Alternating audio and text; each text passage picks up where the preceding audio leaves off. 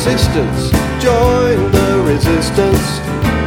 Come on, let's start by talking tactics.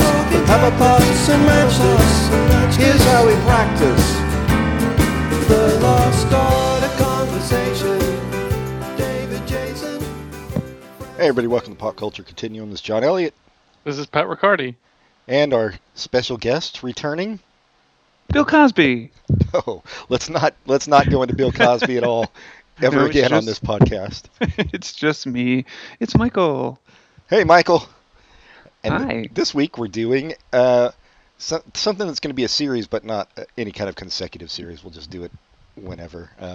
I got to give Pat a break on this kind of thing, I think. So it's 80s B movies. So it's not even, they're from the same decade, so it doesn't even fit the concept of the show. But this week we did, Pat. Class of 1984 versus Society. And you sound thrilled to be talking about that, Pat. Well, I'm looking forward to talking about Society. Really? Well, you know that Class of 1984 was where Timothy Van Patten got his start.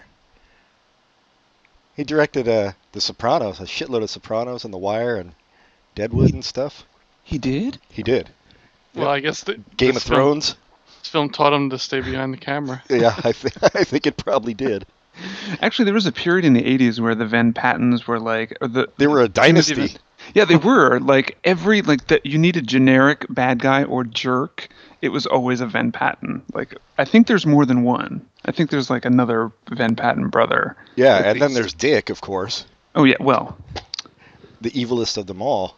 And their father, Richard. Dumb joke. Sorry. I don't think his name. I think his name is Foley Dick. Yeah, I think it's just Dick. That's what's on his birth certificate and on his Foley Dick gravestone. Yeah, he took the Foley off because there's actually another actor named Foley Dick. Yeah, it was Van Patten. SAG rules. Yeah, well, I don't know. Here's what I think about both of these movies. I don't think. Well, they have problems, but I think both of them could be remade into good movies. I think one of them is absolutely perfect as it is, personally. And which one would that be? I would say Society could not get better. Thank God. It is perfect as it is. So, nope. We'll talk about a little bit. I don't have problems with the movie other than maybe the acting and some dialogue. But Class of 1984, Pat, you hated it from what I gather. I hated it. Yeah, I could, the first 3/4 of the movie, I was like, well, this is fun to laugh at. This is a terrible movie. Let's make fun of it. Yay. And then the really disturbing rape scene happened, and I was like, why am I watching this? This is not good for anyone. And then they have the end of the movie where there's over-the-top cartoonish violence, which does not go along at all well with the rape scene, which was not cartoonish. It was just disturbing and turned my stomach. And just a terrible movie. And Perry King really was lucky to get any acting jobs. Riptide action after that. Oh, was he Riptide? I thought he was Scarecrow and Mrs. King. I knew he was one of those dumb shows I never watched. Oh, that was Bruce Boxleitner. Oh, yeah, right. Perry King was Riptide, although I don't remember what that show was about personally. It was two guys. I don't know if they lived together, but they had something to do with the boat. And the star of the show was this nerdy guy who had a robot. Is that true? That's my memory of it. It might be a little bit off. I think you're mixing it up with Small Wonder, but... No, that's a different kind of robot. That's the kind of robot you want to grow up and marry. I just remember that first episode of that show, the big scene was when they were banging some broads on their boat, and then that's the name of Riptide. Was the name of the boat. And I thought you were talking about Small Wonder. Oh, oh, Jamie. And then they had to chase somebody, but they were in their tighty whities, and there was this extended. It felt like a 10-minute chase scene where they were running around some dock in their underwear, shooting guns or something, and that was that's what imprinted on my young mind. But I never saw that show beyond that scene. Oh, the 80s. Wonderful. What a wonderful time. Well, What prompted these two movies for you? You asked us to watch them. What was it? Yeah, I thought this was Michael's idea. Now, John, you're even worse. I I was. thought you got together and said, "Here's 2 awful movies we can watch," but no, it's all John coming up with the awful movies to watch. Thank you. Sorry. I was reading a book about 80s B movies, and I hadn't seen either of these, so I was like, oh, I'll check these out, and then I was like, So at the start of Class of 1984, there's right up on the screen is it's something like this could happen. Doesn't happen in all high schools, but someday all high schools might turn into Lincoln High School. Let's hope not. So I thought when the movie started it was a satire. So I thought. But then about midway through, I'm like, no, they're serious. They really think that this is what goes on. And then after I watched the movie, I looked at Wikipedia, and Mark Lester, the director, it's the film he's most proud of, and he's been interviewed and talked about how he read a bunch of articles, and that's how he put this movie together after reading articles of real things that happened in high school. So this is supposed to be a straight drama, like Clockwork Orange. well, sure, but I mean, I don't think you can watch it nowadays as a straight drama. I knew you'd bring up the rape scene because it was totally disturbing and No, I don't think at any time you could watch this movie as a straight drama. I think he was trying to make one, but I don't think that it ever would have come across as one. No, it's. I mean, there were parts where I laughed out loud at this movie. Well, also Michael Fox without a J. Really odd to see. Without a J and no shake. Yeah, that was before they changed the SAG rules for I don't Purely know. Dick. Wasn't this a movie? The SCD. I don't know, dude. Are you speaking through a telephone wire or something? Yes. Oh, okay. That's better. A robot took his place. Well, Pat, obviously you don't care about the plight of inner city school teachers. That's fine. You think? No, their plight has been improved by Morgan Freeman and Samuel L. Jackson, so I don't have to worry about them. And Edward James Olmos, let's not forget. The problem was these weren't inner city kids. Like, this dude lived in some high-rise condo. Yeah. and he was Wait, apparently. John, let me interrupt you for a second. When you say the problem, is that there's just one problem with this movie? That was the main problem. Like, because it's not even like a class warfare type situation. Like, there's really no point to it. Like, which you can't say about Society. There's no like he's a piano prodigy, but why? Like, it added nothing to the movie. I had no idea why that was an element. Well, it's interesting if you I watched this movie a while back, and I watched it again over the weekend, and I was reading Roger Ebert's review of it, and he's really dead on. He actually liked it because he said that it's one of, his scale is like, did it do what it set out to do? Right. Is it what it said it was? And he actually agrees that it is what it said it was. Like, you're never going to call this a good movie, but it is enjoyable. And I agree. I think that it's hilarious from moment one, and when it gets dark, it's like terrifying dark in a still like darkly hilarious way. Like that horrifying rape scene we're talking about, where they rape a pregnant woman, is terrifying, but she's wearing like an Orphan Annie dress in that scene. And it's ridiculous. And nobody's ever seen, like, in a semi-undress, like, one of the guys is on top of her, and there's another guy on top of him. And it's like, that's not how you rape somebody. Like, there's more than one person being raped in that scene. Yeah. No, I kind of agree with you, and I do like the rape. That's the thing. It swings back and forth between being over the top and disturbing. Like when, I guess we should talk about what the movie's actually about. Sure.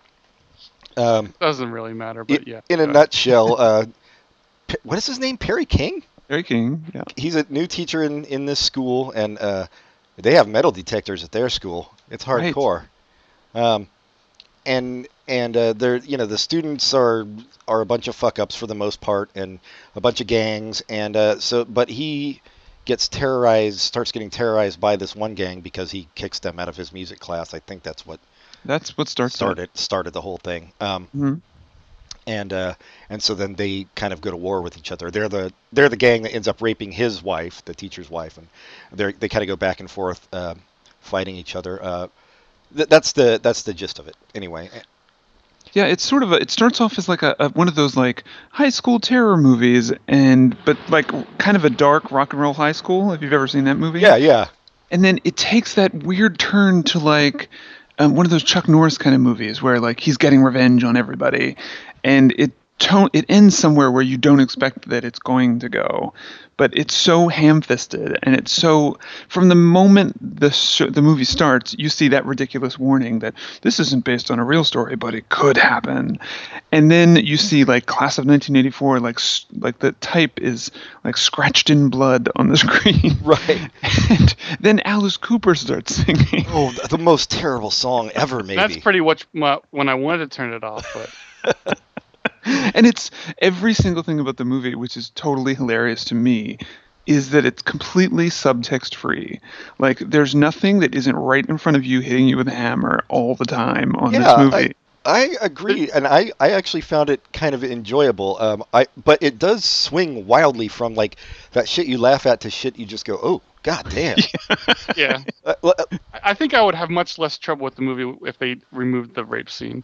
I'd have a lot more fun talking about how terrible it is. If they even just had them go break into her house and cut it off there, yeah. Right. They didn't even need to rape her. They could have just kidnapped her. They could have kidnapped exactly.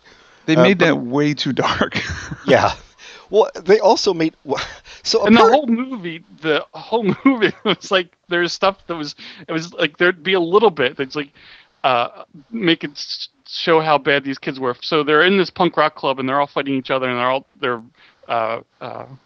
they bring a woman in to turn her into a prostitute, and that's over the top. They're terrible people. And then right as the scene ends, they show the guy shooting up heroin in front of everyone. It's like they're not subtle at all. No.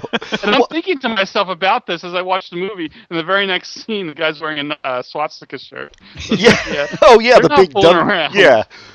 Well, that was one of the things I found hilarious and also disturbing was that, like, well, first of all, it's hilarious that, like, you can't just be like a tough gang in a high school. You have to be.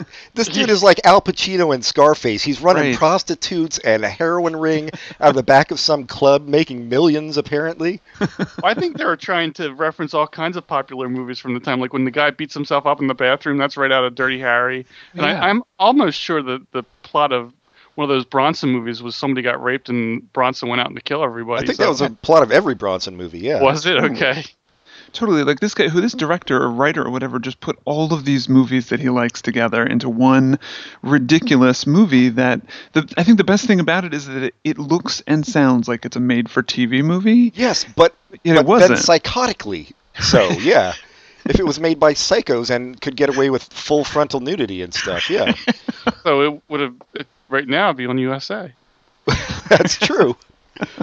Yeah, I just kind of, I guess I miss this kind of movie because they don't make them anymore. Like you can't make this nowadays without it all being completely ironic and self-aware, you know?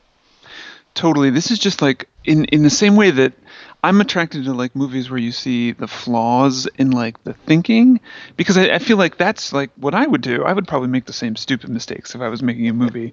And it's funny that somebody who actually had millions of dollars at their disposal or hundreds of dollars at their disposal made this movie and made these ridiculous amateur mistakes or choices that we laugh at now.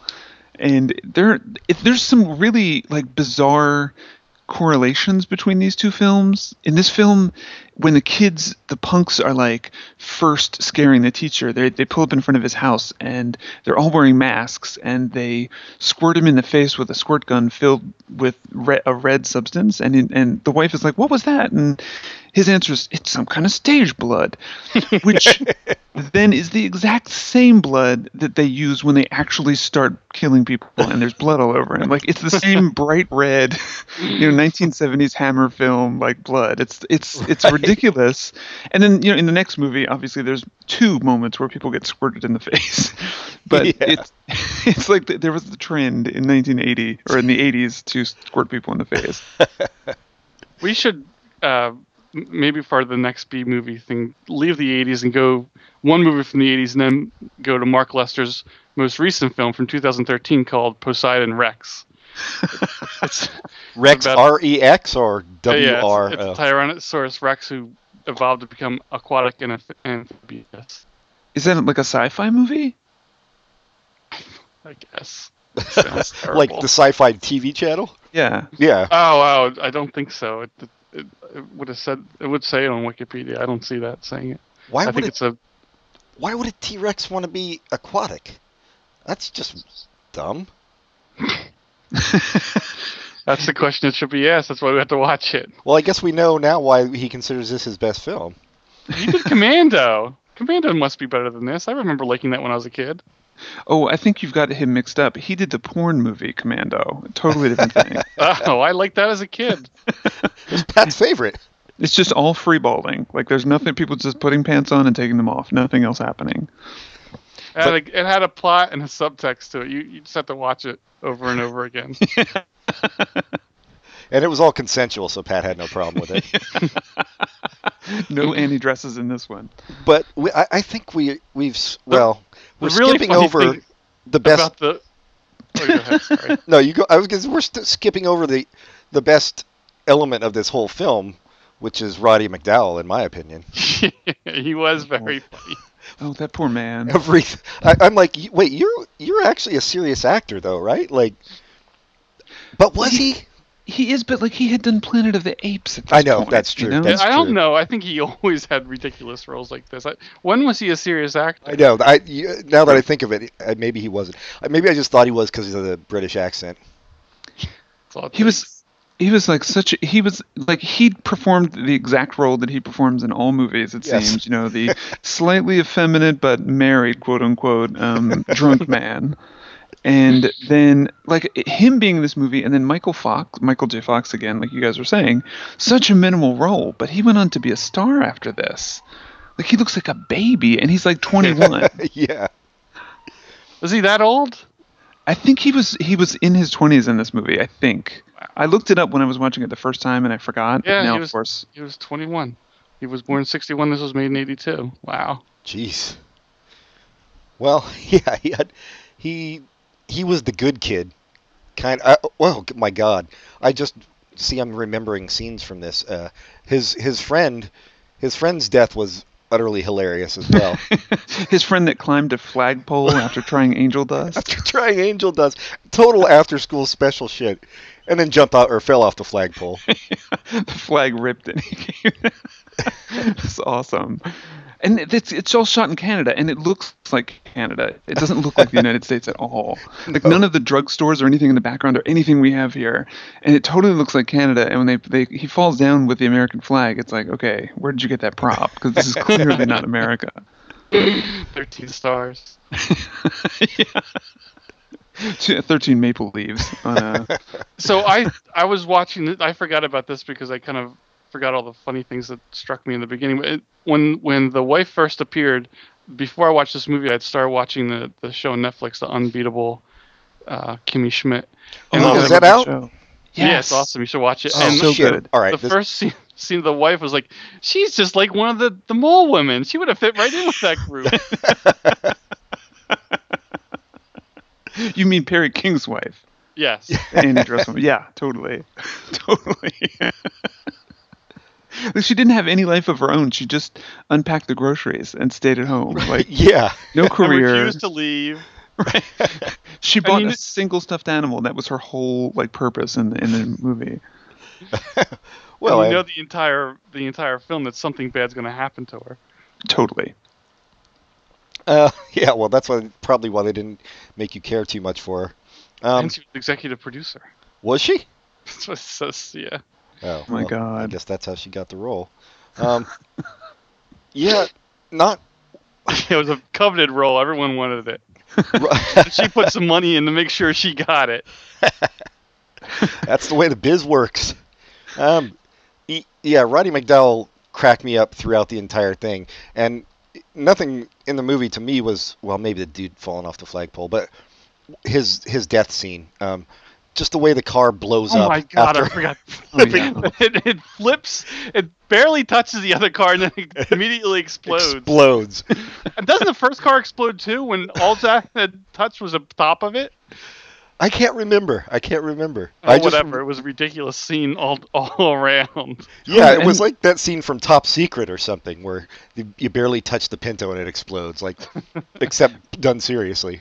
My favorite part of that scene is that, so he's for people who will never see it, he's trying to run down the punks. No one should because see this movie. no one should see this, I'm sure. But like it's totally like he's trying to get revenge because the punks had broken in and killed all the rabbits in his biology lab violently, disturbingly. Yes, And so another disturbing element. Yeah. Another disturbing element is that they actually used real animals.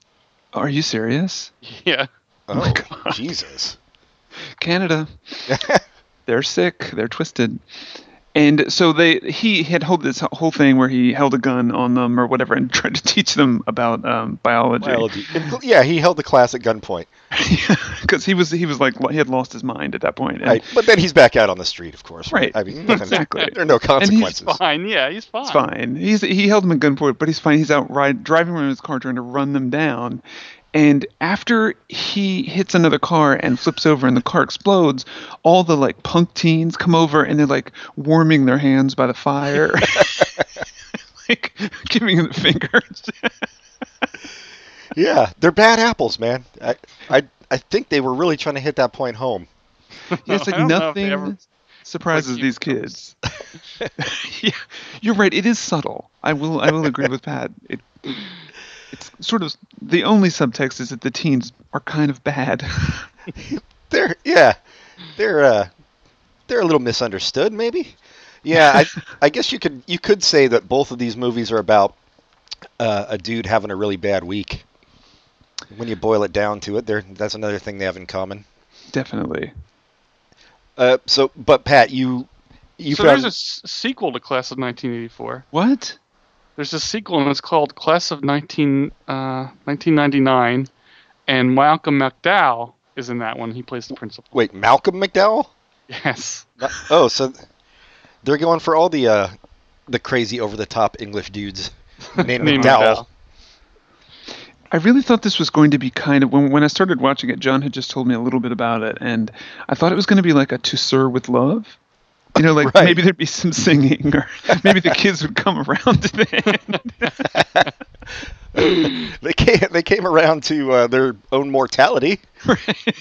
It just went so off the rails. Like by the time that they've escalated this war and like she's been raped and kidnapped, and like they're like hunting each other in the school. Right, And he's, like, they come to cutting send off him a their arms. message while he's conducting the school musical that they've got his wife, so he has to leave.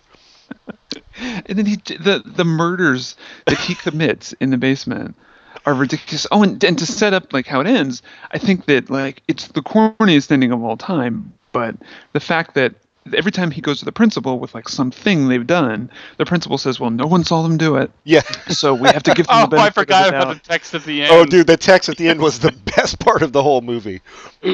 Yeah, so And he's again, I don't think that was a joke. I think they thought that was a serious. statement. Yes. Totally, it was totally like a sincere but completely ham-fisted statement, And that's that, why it was like, so makes me hilarious. love it. Well, yeah, we might as well just spoil it for everybody. I mean, he kills all the teenagers in various grisly manners. And then at the end it says, since there was no one around to see it, he was never charged. The end. And you're like, okay, I guess that's not a cop-out. I mean, the fact that he Perry King ruined his own orchestra recital by like hanging the dude, Timothy Van Patten dude, like from a rope and like crashing him through the window, and he burst through and is hanging over the symphony, and the parents and the kids are all screaming and running. It's like, you ruined your own shit to kill this guy. Yep. And No one this is the saw him only do good it, thing though. you did. Yes, it had to happen. Well, he somehow. tried to save him first. Oh, you're right. Yeah, that was It's true. that was the heroic moment. And then Timothy Van Patten just had to be a dick and lash out at him one last time.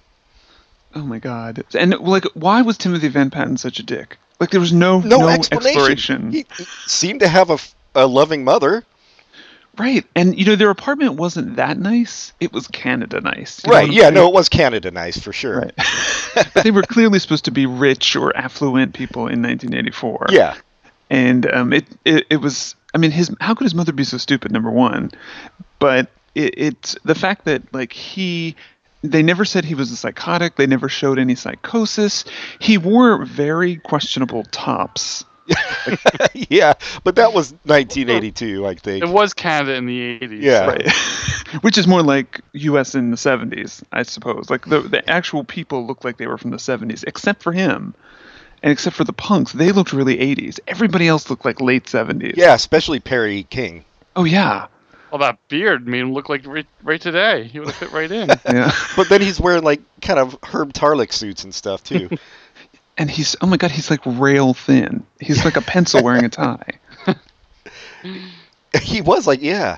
You maybe wonder if he was not trying some of that angel dust himself. Well, it was Canada, and that, that gets around up there. I like how dedicated he was to teaching. People are getting killed. He's like, I have to finish this job. I'm a music teacher. It's important. Damn it. I thought, yeah.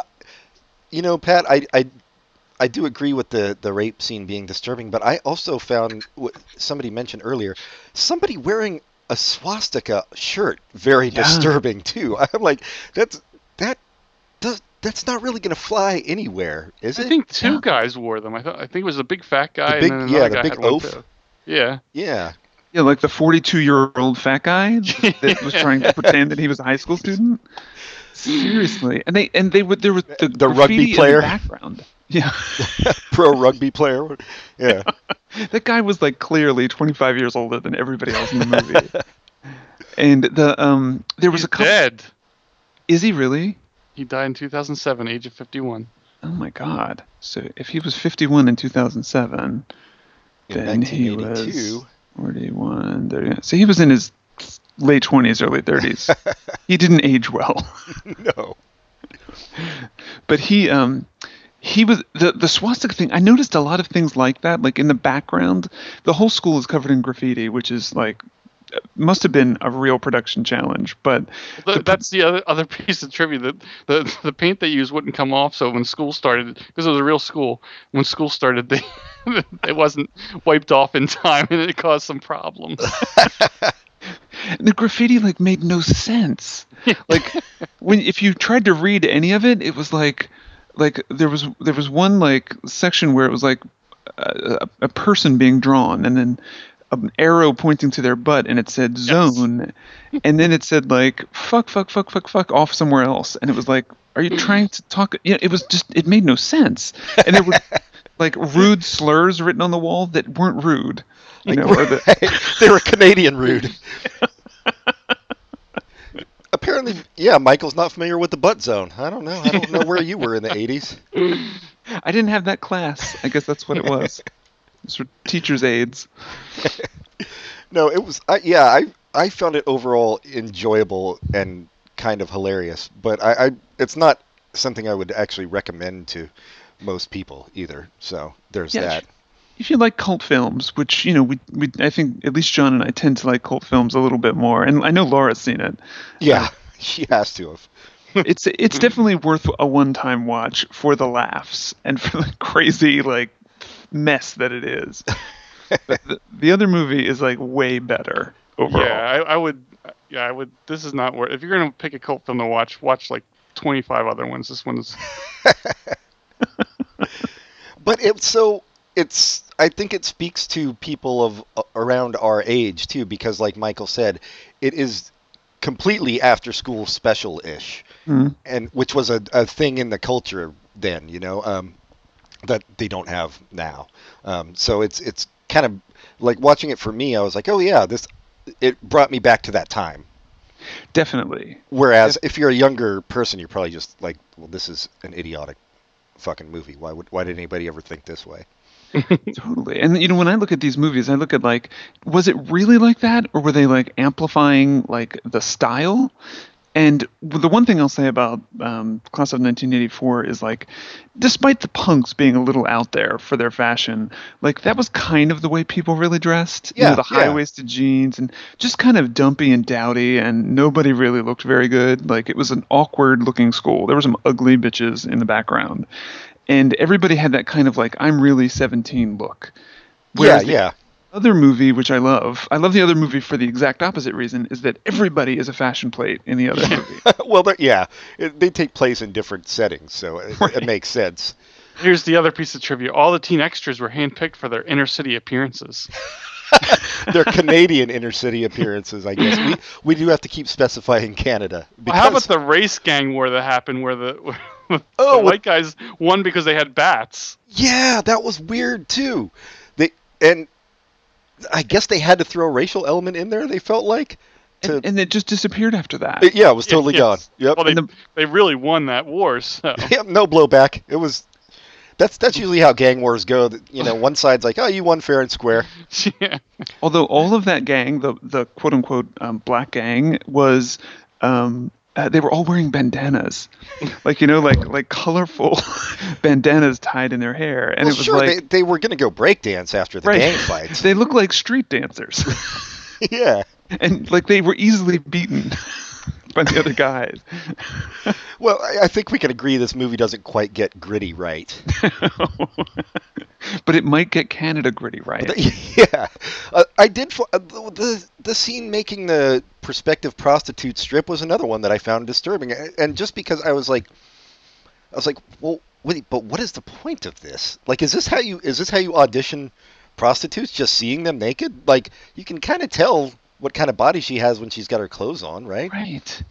And I don't know about you guys. I don't know if I really know anybody or have ever seen a real coke whore, which is what they were. That was her right point in the story. She was a coke whore. She wanted to be a coke whore. Right. And they gave her a tiny sample of coke that was and then she was, theirs to do with as they wished. And she was a very healthy looking person. She didn't look gaunt and I mean, from what I've seen on other television shows featuring coke whores and she just started. She's new. And she had to audition to become a coke whore. So she wasn't all the way down yet. So you have to start the top. Well, that makes sense. Well, and I feel like they figured, it's 1982. We have to have some full frontal nudity. Her hair was ridiculous. Well, yeah, that's an 80s thing too. Really, I don't remember that kind of hairdo being on anybody. Well, you didn't know the right coke whores. I guess so. Well, she wasn't a coke whore yet. I didn't know enough pre-coke whores. Well, she had the job by the end of the movie for sure.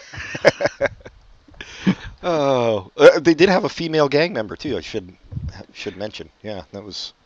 Yeah, and they were consistent with her character. Like, she liked to watch when the others had sex with somebody. Yeah. So she watched the rape and she watched the coke whore get tested. Right. And she wore the most improbable outfit at the end. She had that ridiculous short skirt and asymmetrical top on. I know that other people don't care about this, but she looked like she was in a music video. Yeah, and totally. Teetering around on heels. And yet she's running through a school and he's killing them, and this is not the outfit to wear that night. I like all the reactions to the killings. It was not we're afraid. It's we're gonna get them. Right. Oh no, I'm standing in gasoline. I'm going to stand here until he lights it. And when they do the remake, that guy who got burned by gasoline is going to be played by Sheldon Cooper, whatever that guy's real name is. Oh yeah, what's his name? Jim Parsons. Jim Parsons. Oh, sad that I know that. John. Yeah, I know. Well, I do write my Jim Parsons fanfic every now and then. Yeah, I think we're making this movie sound more exciting than it actually is too, because it's really just kind of dumb. But I enjoyed it for what it was. I'm with Roger Ebert. I think it set out to do what it intended to do, and it didn't. No, I don't agree with that. I mean, I can see why you enjoyed it, but I think it set out to be a serious action thriller, and I don't think it did a good job with that. I disagree entirely with Roger Ebert. Well, I think it set out to be a serious action thriller, but it didn't end up being that, even at that point. I think that's kind of what Michael said, Roger Ebert said, but it's still enjoyable because of what its aspirations are and what it actually is, the difference between those. I guess.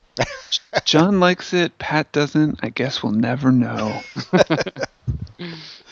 All right, well, should we take a break and talk about the one you guys like better? Oh, yes. Okay. We will be right back.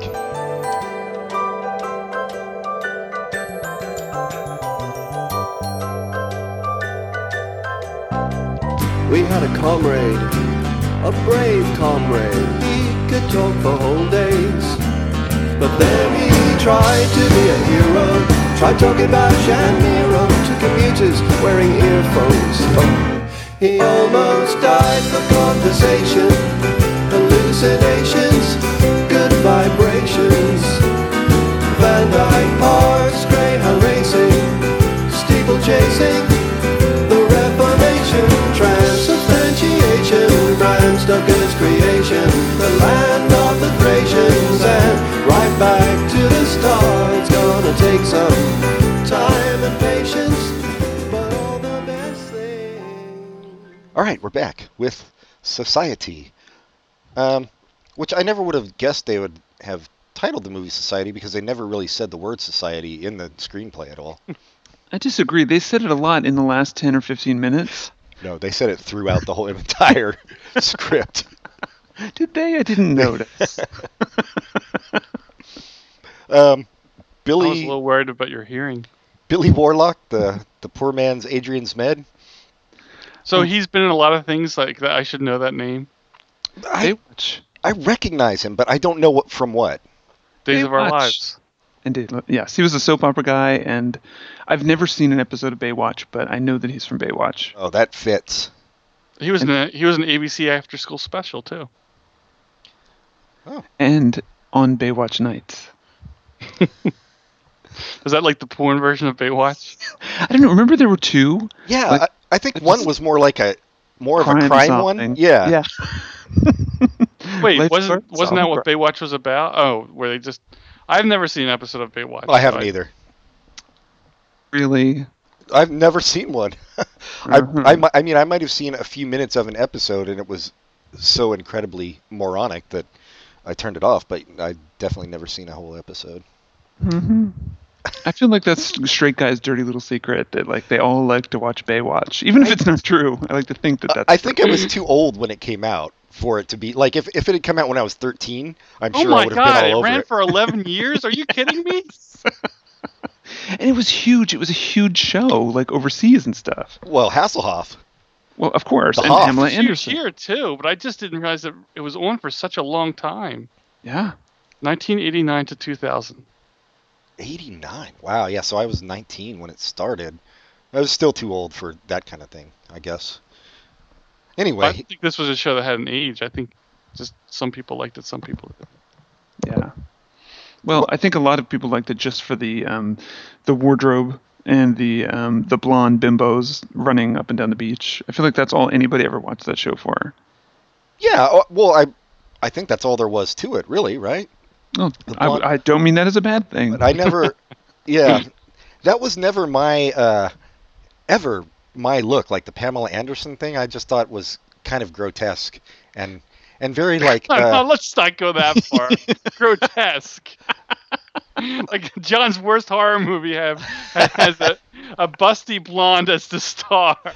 no, there's a thing about it that's like, Antagonist. no, it's very suburban, like aspirations, that kind of look to me. I don't know how to better describe it, but you see a lot of suburban women who like try to look like that, but then they just lead really boring, shitty lives. Right.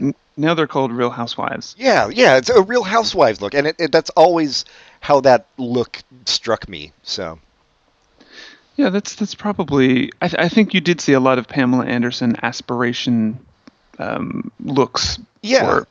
Sure. I definitely think that happened. anyway, that has nothing to do with this great film, Society, starring I Billy guess we're gonna have Warlock. to have a Baywatch episode. Oh, let's not. only if Michael watches it too. I wish I liked it so I could insist upon it, but I don't think I'd like it. So let's do another Wes Anderson movie. Oh God. Oh, Jesus. I have to say, I listen to you guys when your shows come out on Mondays, like it's part of my Monday thing. And when you guys are talking about something that I am not interested in, like I just let your show go and go and go. And like I put my headphones down and walk away, and it's still going. I can't believe we would ever talk about anything you're not interested in, Michael. I was gonna say I think maybe you put your headphones down every Monday morning and come back an hour later and oh good, I can listen to something I like. Right, I was hoping that if I let it go, it would still count for you in some way. Even though it's already downloaded. Yeah, I don't think they're quite tracking them that way yet. But who knows, I still Obama. appreciate the thought. But this is one that I'm interested in. Obviously, this is going to be a great show. So I will download this one and. You're saying all this too late. People have already turned it off. I know.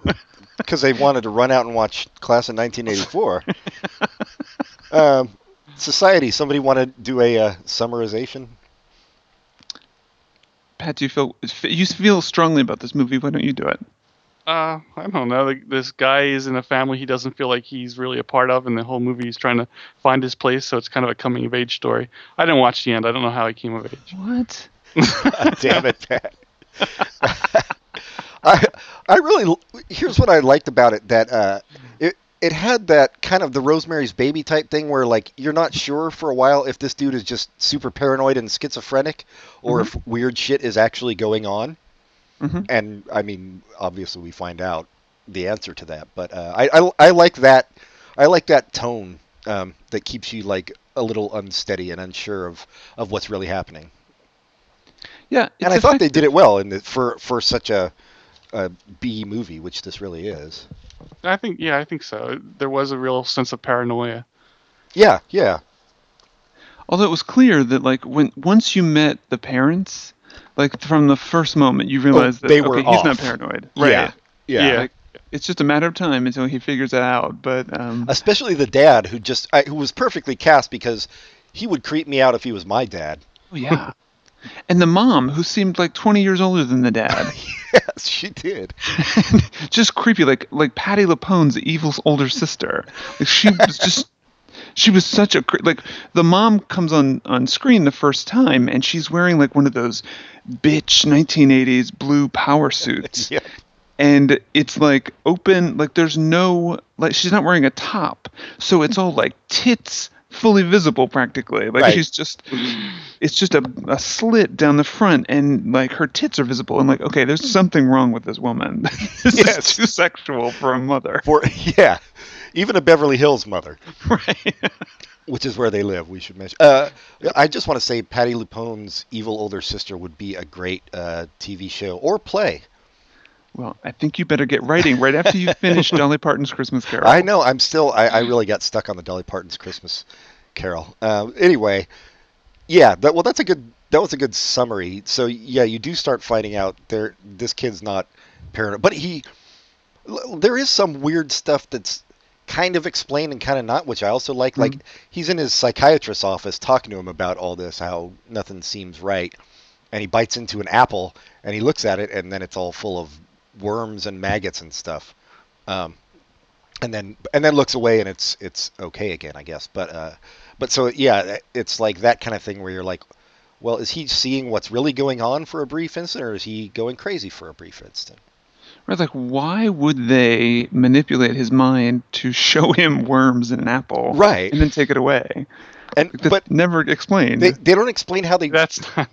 How they take away, because with the audio tape that he gives it to the psychiatrist, and when the psychiatrist plays it back, it's completely different dialogue than what was on it originally, and they don't explain how they achieve this. I mean, I guess they have powers, obviously, weird. I'm jumping ahead, but right. So I guess more specifically, he's the youngest in the house, or the son in the house, and the daughter is having a coming out party because society is a big deal in Beverly Hills. Yeah. Like it's known for its society. Sure. I mean, all of LA is a sparkling, society scene, but nothing quite like Beverly Hills. And he has to go somewhere instead of his sister's coming out party, right? Yeah, but wait, did it? Yeah, he's like, sorry, I can't. Oh, it's a basketball game or something, I think. Was it the basketball game or was it the presidential debate? Presidential debate? Yeah, I don't know. That's it. They don't really have presidential debates at night, I don't think, so I don't know why that would be, but it doesn't matter. And nor would any student show up for one at night. No, exactly. But it was packed. Well, this school was very involved in this politics. They really were. Well, nor would any school vote for that fucking Dilbert looking motherfucker. That's why in the beginning, the star Billy Warlock was way ahead in the polls. Yeah, well, because Billy Warlock had some snappy patter and zippy dialogue. He did, and I love when they when he was on stage and saying like a joke or whatever, and they cut to the audience, they would be laughing too hard, uproariously. At some dumbass.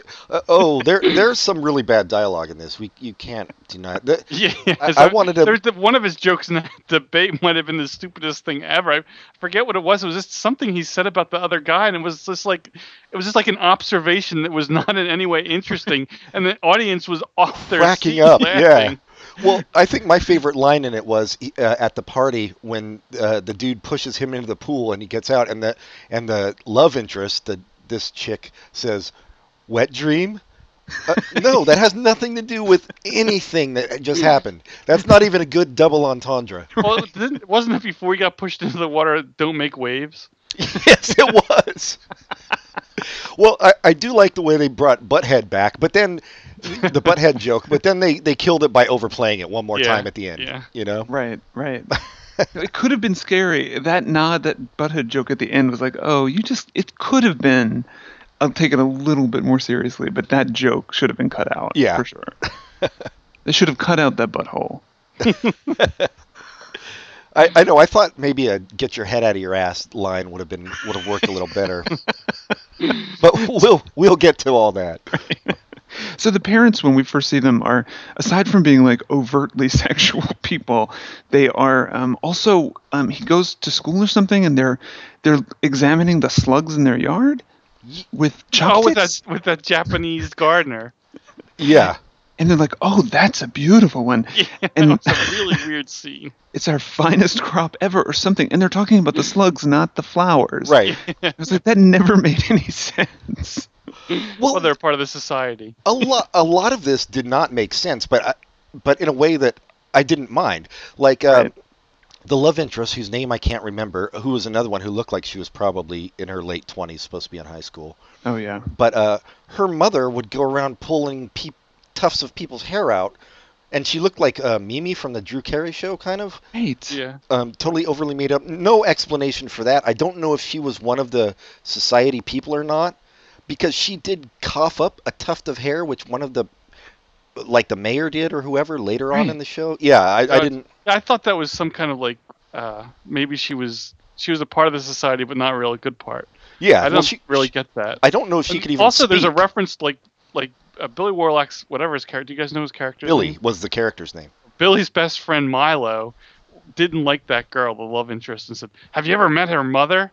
I didn't ever get that either. Well, yeah, he called her a prostitute. Yes. And Billy was like, that was uncalled for. He's like, have you ever met her mother? And I was like, oh, is her mother a big prostitute? No. Turns out no. Just a psychotic. And he used her later in the movie to infiltrate. Yeah, he sure did. He knew her taste for human hair and used it to his advantage. It made no sense that when I first saw her mother on screen, and she's just credited as Mrs. Carlin. I don't think she has a name. That woman is. I thought she was a man in drag when I first saw her. I was like, oh, it's like a Divine reference or something. Right. With the makeup as well, yeah. Right, because it's so heavy. Yeah. It clearly looks like a man in drag, but then at the end, it's clearly not. You see her more fully, and it's definitely a woman. But it was a bizarre, complete out of nowhere. Was she like this hair-eating, like zombie? Yeah. She never said anything. No explanation for her at all. But she's also dead. That's not surprising. What? Well, she ate so much hair, dude. She's a method actress. Blocked, yeah. So yeah, this guy's Billy is worried about some shady shit going on with his family and maybe other people in Beverly Hills, and then Billy's shady himself. He goes into the bathroom to pick something up, and you just don't look at the shower when your sister's in there. No, you don't. But he does. Well, he looks at the shower and sees through the shower that her tits are on her back. So yeah, but I think you shouldn't be looking over at all. Well, maybe if you glance over and see that, you're gonna walk up and open the door. Yeah, I don't know. I know that was another weird scene. But his best friend, well, I don't know. The other guy said he was his best friend too, so I don't know which one. Anyway, his sister's ex-boyfriend is trying to warn him that things are not what they seem, and so he had placed like a microphone in Billy's sister's earring. So that he could tape record what some conversations that were going on in their car, and so he plays it for him, and it's like his family talking about like having sex with each other and feasting, and it's very disturbing. But I wrote down another line that was from like her talking to her friends, or maybe it was her mom. I don't know. I couldn't tell. But the line was, "Wow, your boobs are really sexy. Guys are really going to pop hard ones as soon as they see you," which I thought was one of the funniest. Wait, was it hard one or hard ones? Hard ones. Hard ones. Guys are going to pop hard ones. Because they were in touch with how the youth spoke back in 1989. Oh, they totally were. Well, I guess we have to assume they're the society, so they wouldn't talk correctly. But there's something. Oh, there's something the daughter says when she comes. That's not my status, or that's not my. I forget now. But there's a really weird speaking ways of the kids in this movie. There's really weird speaking ways because the love interest too. After Billy sleeps with her, I wrote this line down. "How do you want your tea? Cream, sugar, or do you want me to pee in it?" What the fuck? Like, what teenager is drinking tea that late at night? And then there's no Canadian excuse this time. There's not. No, this is totally Beverly Hills, and I was like, that's like even weird as a joke. I wouldn't laugh, but apparently he's just like, oh, whatever. Right. That's what she said. That's ha ha ha. He's used to being offered tea. And going back to the sex scene, that was the most explicit sex scene I've seen outside of pornography in a long time. Was it? It was really. It seemed that way to me. Yeah, I guess it was. And this movie was rated G. Yeah, I know. Weird that it was rated G, especially when you get to the end. It's hard for me to say because I've never seen any pornography. But I think that scene where they're in bed together and she's like moist, like on her back. Yeah. Like he's something pulsing or whatever, and then suddenly he goes from like being a little sweaty to like totally drenched. Yeah.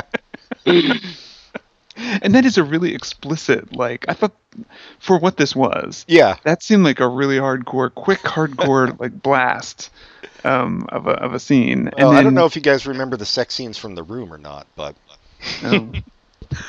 or the sex scene that was edited and played back over and over. By the way, Class of 1984, worse than The Room. Really? Wow, I don't know about that. I don't know. Because The Room is a lot more fun to make fun of. That's true. It's true. I mean, I don't think I've ever seen anything worse than what was the name of the other one we did with The Room? I can't even remember now. Oh, that wasn't.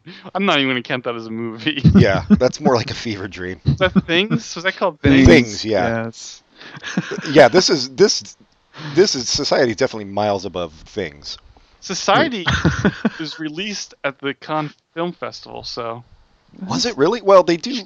Was it released there to try to be sold or to a distributor? Yeah, because I know they do that kind of stuff there with the cheaper stuff. I read somewhere that maybe it was on Wikipedia that it was released in Europe and did really well first, and then it came here 3 years later. Well, we should mention it is a very what the fuck movie. Like, and especially at the end when you watch it, you're just like, oh, holy shit, I've never seen this before. Oh my God! But the things that get you there, like, so after he leaves his sister's bathroom, the scene that really got me, and I'm sure you guys noticed this, but he goes to the beach with his like blonde slutty girlfriend. I can't remember her name. Yeah, she didn't matter. It's like she's a Shauna, I think. Like, one of those names. It's always a slut's name, but they were laying on the beach. And she's in like this high cut, like very adult, very sexy, like French hot pink bikini.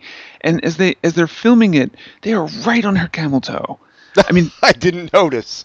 I'm telling you've got to rewatch the scene because you see, there is no doubt. Like, it is the most ridiculous shot, and they stay on it for, even though like he's like kissing her or something, they stay on her crotch, and you can totally see her camel toe. Oh, wow! For quite a while, and then those kids come and they squirt her and him with sunscreen. Suntan oil, whatever it is, sunscreen. It's white and it's liquid, and they spray it all in her face. Yes. Yeah, and then he gets on his knees, gets it all sprayed on his face. Yep.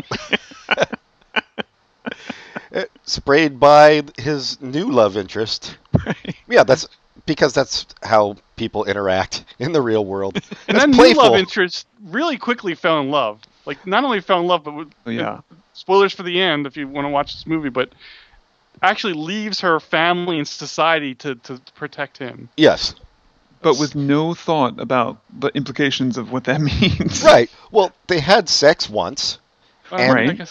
And then they slept in a Jeep for a little bit, and then she professed her love, her undying love, after that. So, and that was like the first time they met, apparently. Well, The first time he saw her was during his speech where she kept opening her legs and. Right, and then his friend, the moderator, was like, "She's bad news, man." The same guy who called her a prostitute. The moderator had problems with her throughout the movie, but then at the end, he's protecting her. So. Well, because she finally stood up for him, and and her mom helped him out too. Yeah, that's growth of character. Well, that guy was weird too because he's the one that was stalking his friend Billy, and Billy's asking him why, and his excuse was, I don't know, you were just acting all weird, man. Yeah. So, okay, there's just a Ken doll with a screw sticking out of his head that he sticks next to his seat. That makes sense. And then shoves that in a sex doll's mouth and puts it on his seat of his Jeep. And puts the tape that says Clarissa on it. So, obviously, the best friend's been watching what he's doing. So fucking bizarre. And so that was the other funny thing about this movie. Every time Billy has any kind of reaction to something, he immediately shoves the guy up against the wall. He did that to both of the friends. He did it to his parent. He did it all throughout the movie. He's a 17-year-old tough guy. And he is tough because he took quite a beating there at the end. And, yeah, he did. And pretty much just walked away. But yet the love of his life. He knew the secret of shunting. Oh, God. And if she really loved him, why didn't she warn him about the shunting? Well, she did tell him not to go home. That's true. Maybe she should have been more specific. But she should have, yeah. They were going to try to eat you. From the inside out by glomming onto you weirdly and becoming part of you. Oh, yeah, there's no good way to describe shunting. So there's this big party where all the society who are the rich people eat the poor, and they've all been eating this ex-boyfriend for what seems like hours. Yes. And the judge goes over to do the final. He marks on the beauty mark and does the final thing, and then he just doesn't get his fist or his thumb, just sticks it up his butt.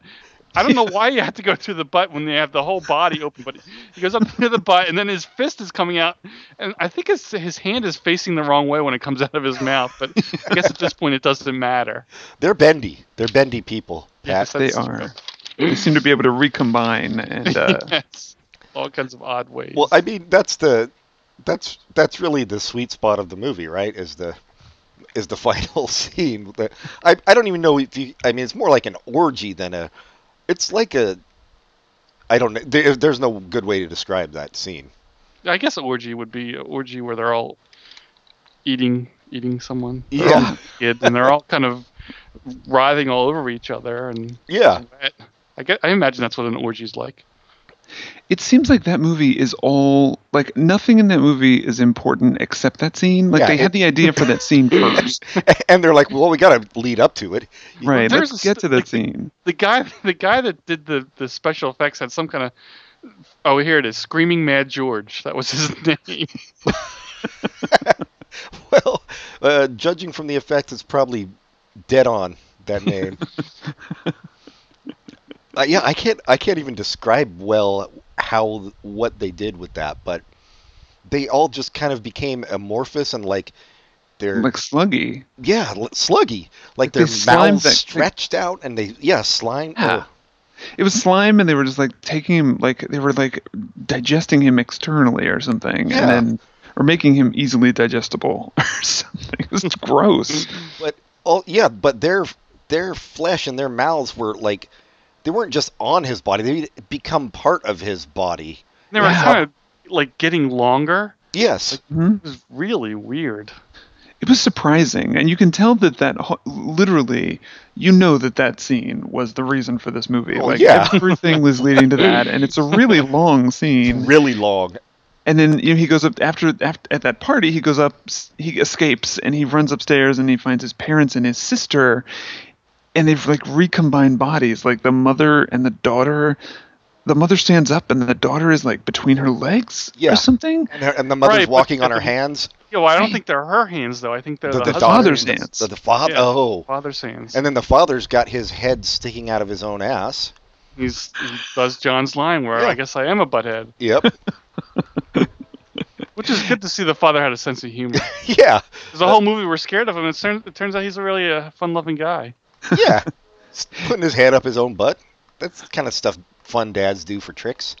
And since we're kind of just going for it on that bizarre scene, there was a line that stuck out to me that like kind of maybe wasn't well worded, where one of the women said when they were eating the guy and they were sort of like sucking him into them or whatever. Right.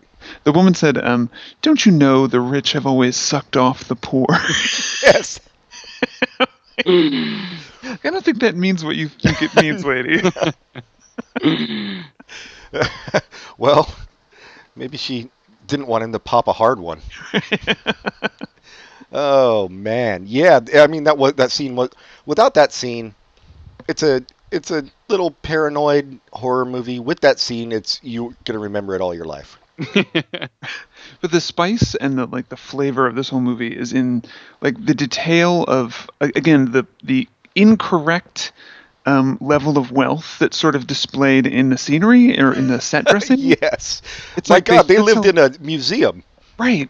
Like, who in the 80s in Beverly Hills was that tacky? I mean, I'm sure people were tacky, but it's the wrong level of wealth. It's the wrong idea of what wealth looks like. Right. And it's such a disconnect. It's like East Coast idea of what wealth looks like. And out here, it doesn't look like that.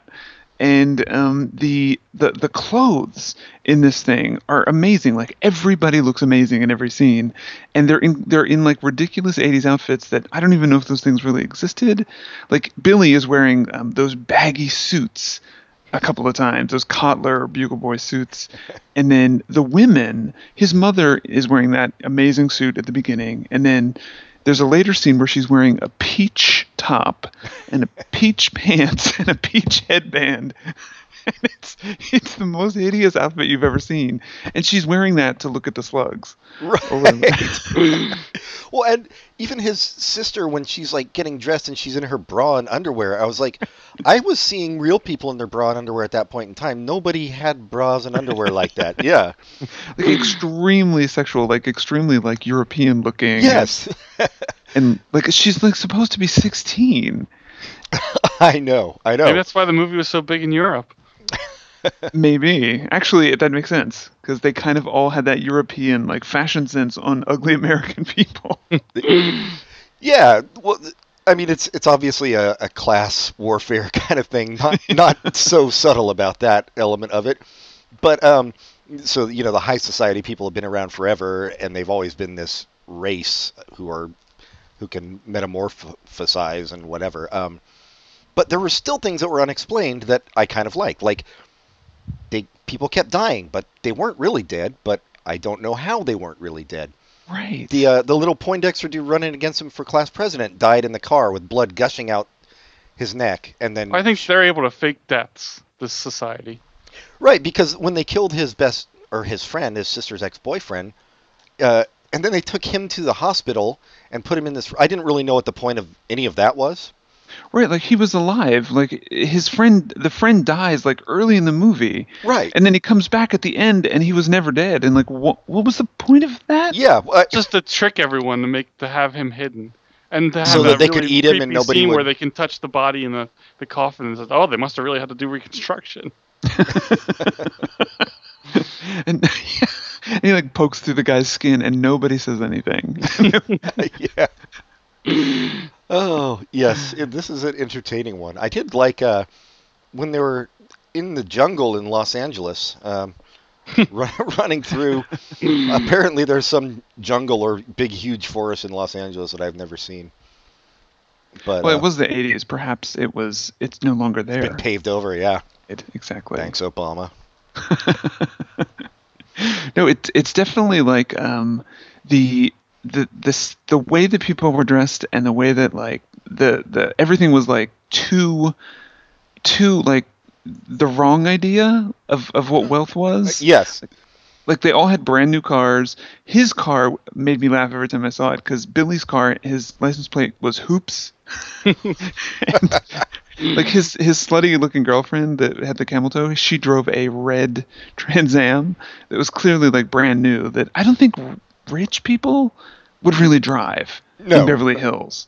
You know, even in the 80s, I think you would drive a Mercedes if you were rich, or a BMW or a Volvo or something like that. Like Trans Am was kind of a I don't want to. It's kind of a trash Guido car. Yeah. I mean, but that same woman wore an acid-wash denim dress and white boots with no heels. And so it makes sense that she got into that car.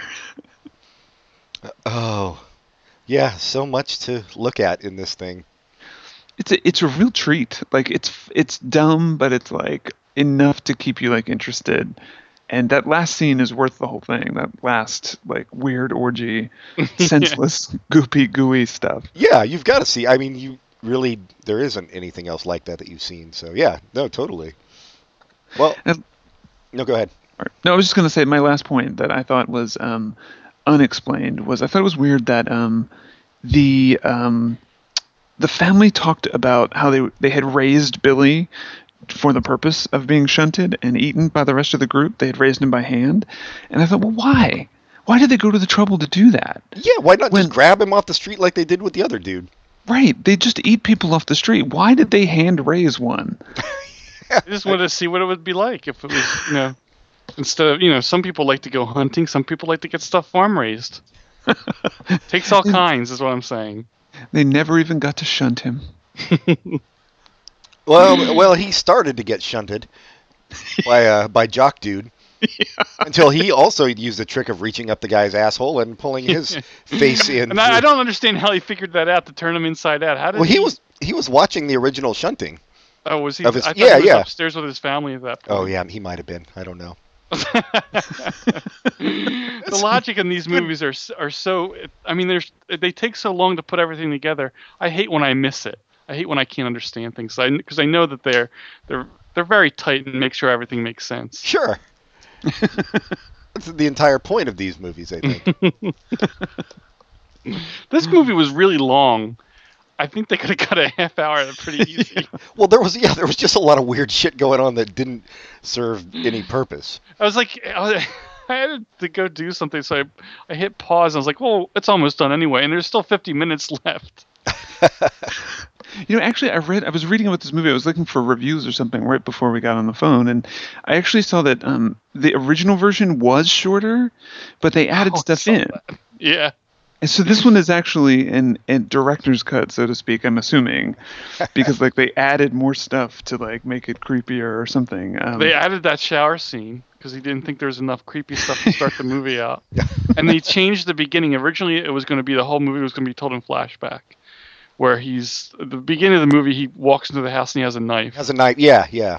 And that was supposed to be, at the end of the movie, that same thing happens. And then it turns out he's at that big party. And it's supposed to be a flashback from, like, it's supposed to start with that, and it's just how you got there. But the director thought things were too confusing, so he made that into a dream. Yeah. And he added all the stuff with the psychiatrist, too. Oh, really? Which was the most obvious, like, oh, the psychiatrist is in on this from the very beginning. From the very beginning, yeah. Well, yeah, but even like when in the beginning credits, they kind of showed you like bits of the orgy, although you couldn't really quite make out what was going on. But until you get to the end, and you're like, oh, that's kind of what they were doing in that. That's what they were alluding to in that opening credits scene. Right. We're not going to explain to you how they get here, even when we get to the end of the movie. But here's what's coming. Or the why of it all. Or just that she left with them. That, the girlfriend who was one of these people of society, that she left with the two human beings and ran off. And that, like, what if she's just playing you, or Right. what Well- if she's going to eat you herself? You don't know what's going to happen to you. Right. Well, she's obviously bred to eat somebody, so at some point, something's probably going to happen. Well, that was another thing when they, after they slept together, she twisted her body in a weird way, and he looked at her, and then he's like, Jumped off the bed. yeah, he jumped off the bed. He's like, your body was twisted weird. She's like, oh, you're silly or whatever. He's like, that's the end of that. Okay. Let's have some tea. I'll pee in. May I pee in some tea for you, sir? So apparently there was a comic book sequel to this. Oh my god. That's perfect. Came out in 2000. I assume it's just as good as the movie. It must be one of the top sellers. We should look it up. I'm sure it won an Eisner Award. That's a future episode, I think. Yeah. Rough Cut Comics. Oh, they produce some of the finest comic literature out there. We've all heard of them. Oh yes, Rough Cut is a Scottish comic book company, which makes perfect sense. And I'm sure there was a bidding war to get the rights to Society to make a comic book out of it. Probably tens of millions of dollars. They just couldn't keep Alan Moore away. He had to do it, I'm sure. All right, so I guess we all recommend Society. That's Yeah, Society beats Definitely. Class of 1984.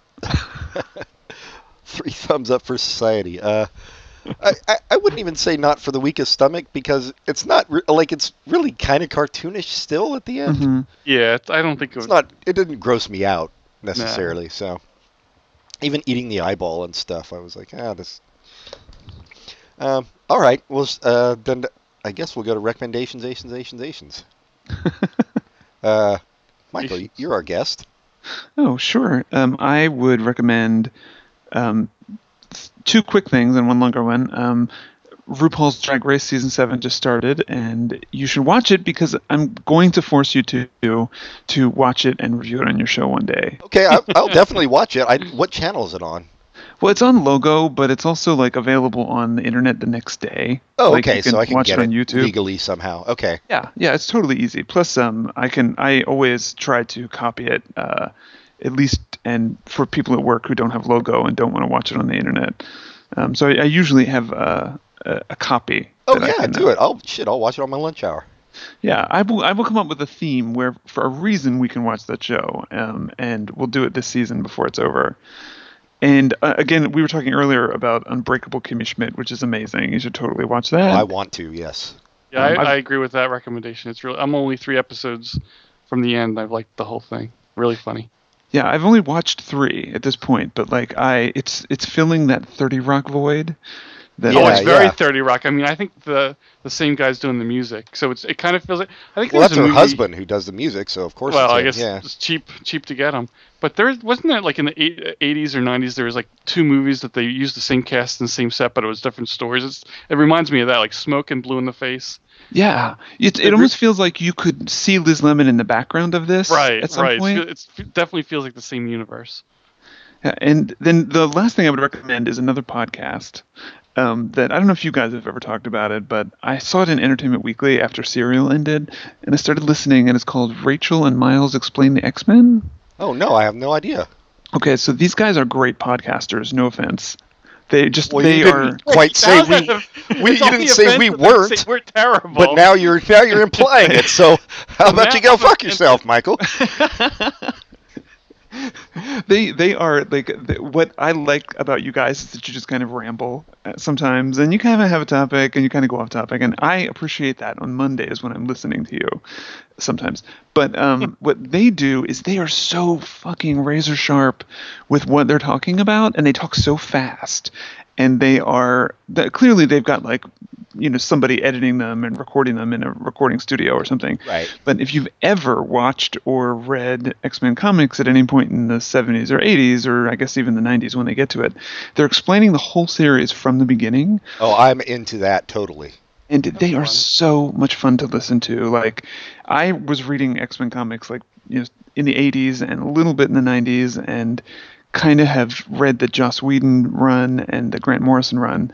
And they're not there yet. They start back with Stan Lee, and they skip all the way very quickly to Chris Claremont. I was going to say, yeah, the As Stan they Lee should. stuff, is not worth talking about so much. Right, Well, it's worth terrible. talking about for a couple, like one episode, but after that, it's worth skipping. Yeah. Yeah. Totally, and these guys, they have a formula, but I listen to them like for like if I'm running or something. Like they're fun to listen to, and they're really upbeat and energetic, and that's not comparing them to you guys in any way. You have different shows, but I love listening to their show because it's so like concise. They get right to the point, and they are explaining things that I have never understood. In years of reading that stuff, and especially in the 80s, it gets really hazy, and it gets really like, it doesn't make sense, especially in the 90s. It's a mess. There's so many books, and then you really don't want to read it because the art's so terrible. So yeah, that does help. Exactly. It made me want to go back and read like the Sienkiewicz run of New Mutants, or the some of the old stuff that Chris Claremont did that I forgot about. They talk about New Mutants as well, and like spin-offs? They do. Oh, cool. Their plan is to start with Uncanny X-Men, the Stan Lee series, right, and then jump ahead, and they once New Mutants comes around, that's the first not side series, new series, spin-off, whatever. Spin-off, yeah. And so they devote one episode to that, one episode to X-Men, and then they cover the mini-series, and they're up through like the early 80s at this point, and they're like 40 episodes in. It's the height of X-Men, yeah. It is. Greatness, it's like yeah. When they were good. Yeah. Then I'm sure they will make sense of whatever happened after I stopped reading it. But I wonder if they'll ever make sense of Rob Liefeld's drawings of anatomy. I don't think anybody could make sense of that shit. I've even seen that shit, and I had no idea who he was, but I've seen that on the internet. People tearing that dude apart. So highly recommend you guys should check it out and listen to even just a couple of episodes. Say the name again. It's called Rachel and Miles Explain the X-Men. All right, I'm all over that one. Yeah, totally. It's great. Cool. Well, I'm going to recommend a podcast as well, which is kind of similar to that, and also in a way similar to ours, Pat, because they sometimes ramble and they're just kind of geeky. But it's the X-Files files with Kumail Nanjiani, where he talks about an episode of the X-Files each week and has guests on. He has like other comedians on and stuff a lot, and sometimes he'll have writers from the X-Files and stuff on to talk about the episodes. So yeah, that's my recommendation, the X-Files files. It's a good one to listen to, especially if you were a fan of the X-Files. Did you already have that in mind? Yeah, how come? Well, I'm just funny that both of you guys had X podcasts. To oh yeah, that's true. Going back next wave? Going back to, I don't have any X podcasts to recommend. But I did read that, what's that name of that band? What's the name of the band that you had in the past couple of years? X-Cops. X-Cops, yeah. I had a big diatribe on Facebook. Oh yeah, the McDonald's which was thing. Fun to read. Yeah. Magic for my recommendation, going back to last week where we were talking about female authors and trying to do that instead of reading all the same old stuff, is Magic for Beginners. It's an anthology written by Kelly Link, and she's a really fun fantasy, horror, science fiction writer. And Magic for Beginners is a bunch of short stories, and really, really good short stories. One of them is, I think her writing is, she does a good job of doing fantasy, but she also does a good job of, like, there's some of her stories are dreamlike, and not in that terrible dreamlike way. It actually feels like a dream. It's just things that don't make sense are going on, but in the context of the story, they do make sense. So that's what a dream is like. So anyway, that's my recommendation. Kelly Link's Magic for Beginners. All right. Well, thanks, Michael, for coming on and talking to us about these great movies. Sure. That was fun. Yeah, well, was that not believable? You'll be back. I don't know that anything you say is believable anymore. Good. Don't trust me. All right, Pat, you want to? Oh, write to us at popculturecontinuum@gmail.com. Rate us highly on iTunes and write a review. Like us on Facebook, like the individual episodes on Facebook, and tell your friends to listen. Yeah. I'll do all those right now. Yay! Yeah, right. Be sure and write us, Michael. Yeah. We don't talk I'm going to enough. write you. Funny. All right. Well, yeah, these were fun ones to watch. I'm sure I can find more 80s B movies for us to do. Probably get Laura in on some of that action. So she's the queen. Yeah. Maybe. And then I'll be back in the near future for our drag race episode. Yeah, we'll do the drag race, and I guess, Pat, at some point we're going to do our Coen Brothers shit, right? We just got to have to get that together. nail that down. To watch this again. I watched this I know. so long ago. I know. Sorry, it's John's fault. Yeah, sure. Fine. All right. Well, I guess that does it for today then. I got to go put this damn thing together and send it to Pat. So until next time, goodbye, everybody. Goodbye. Bye.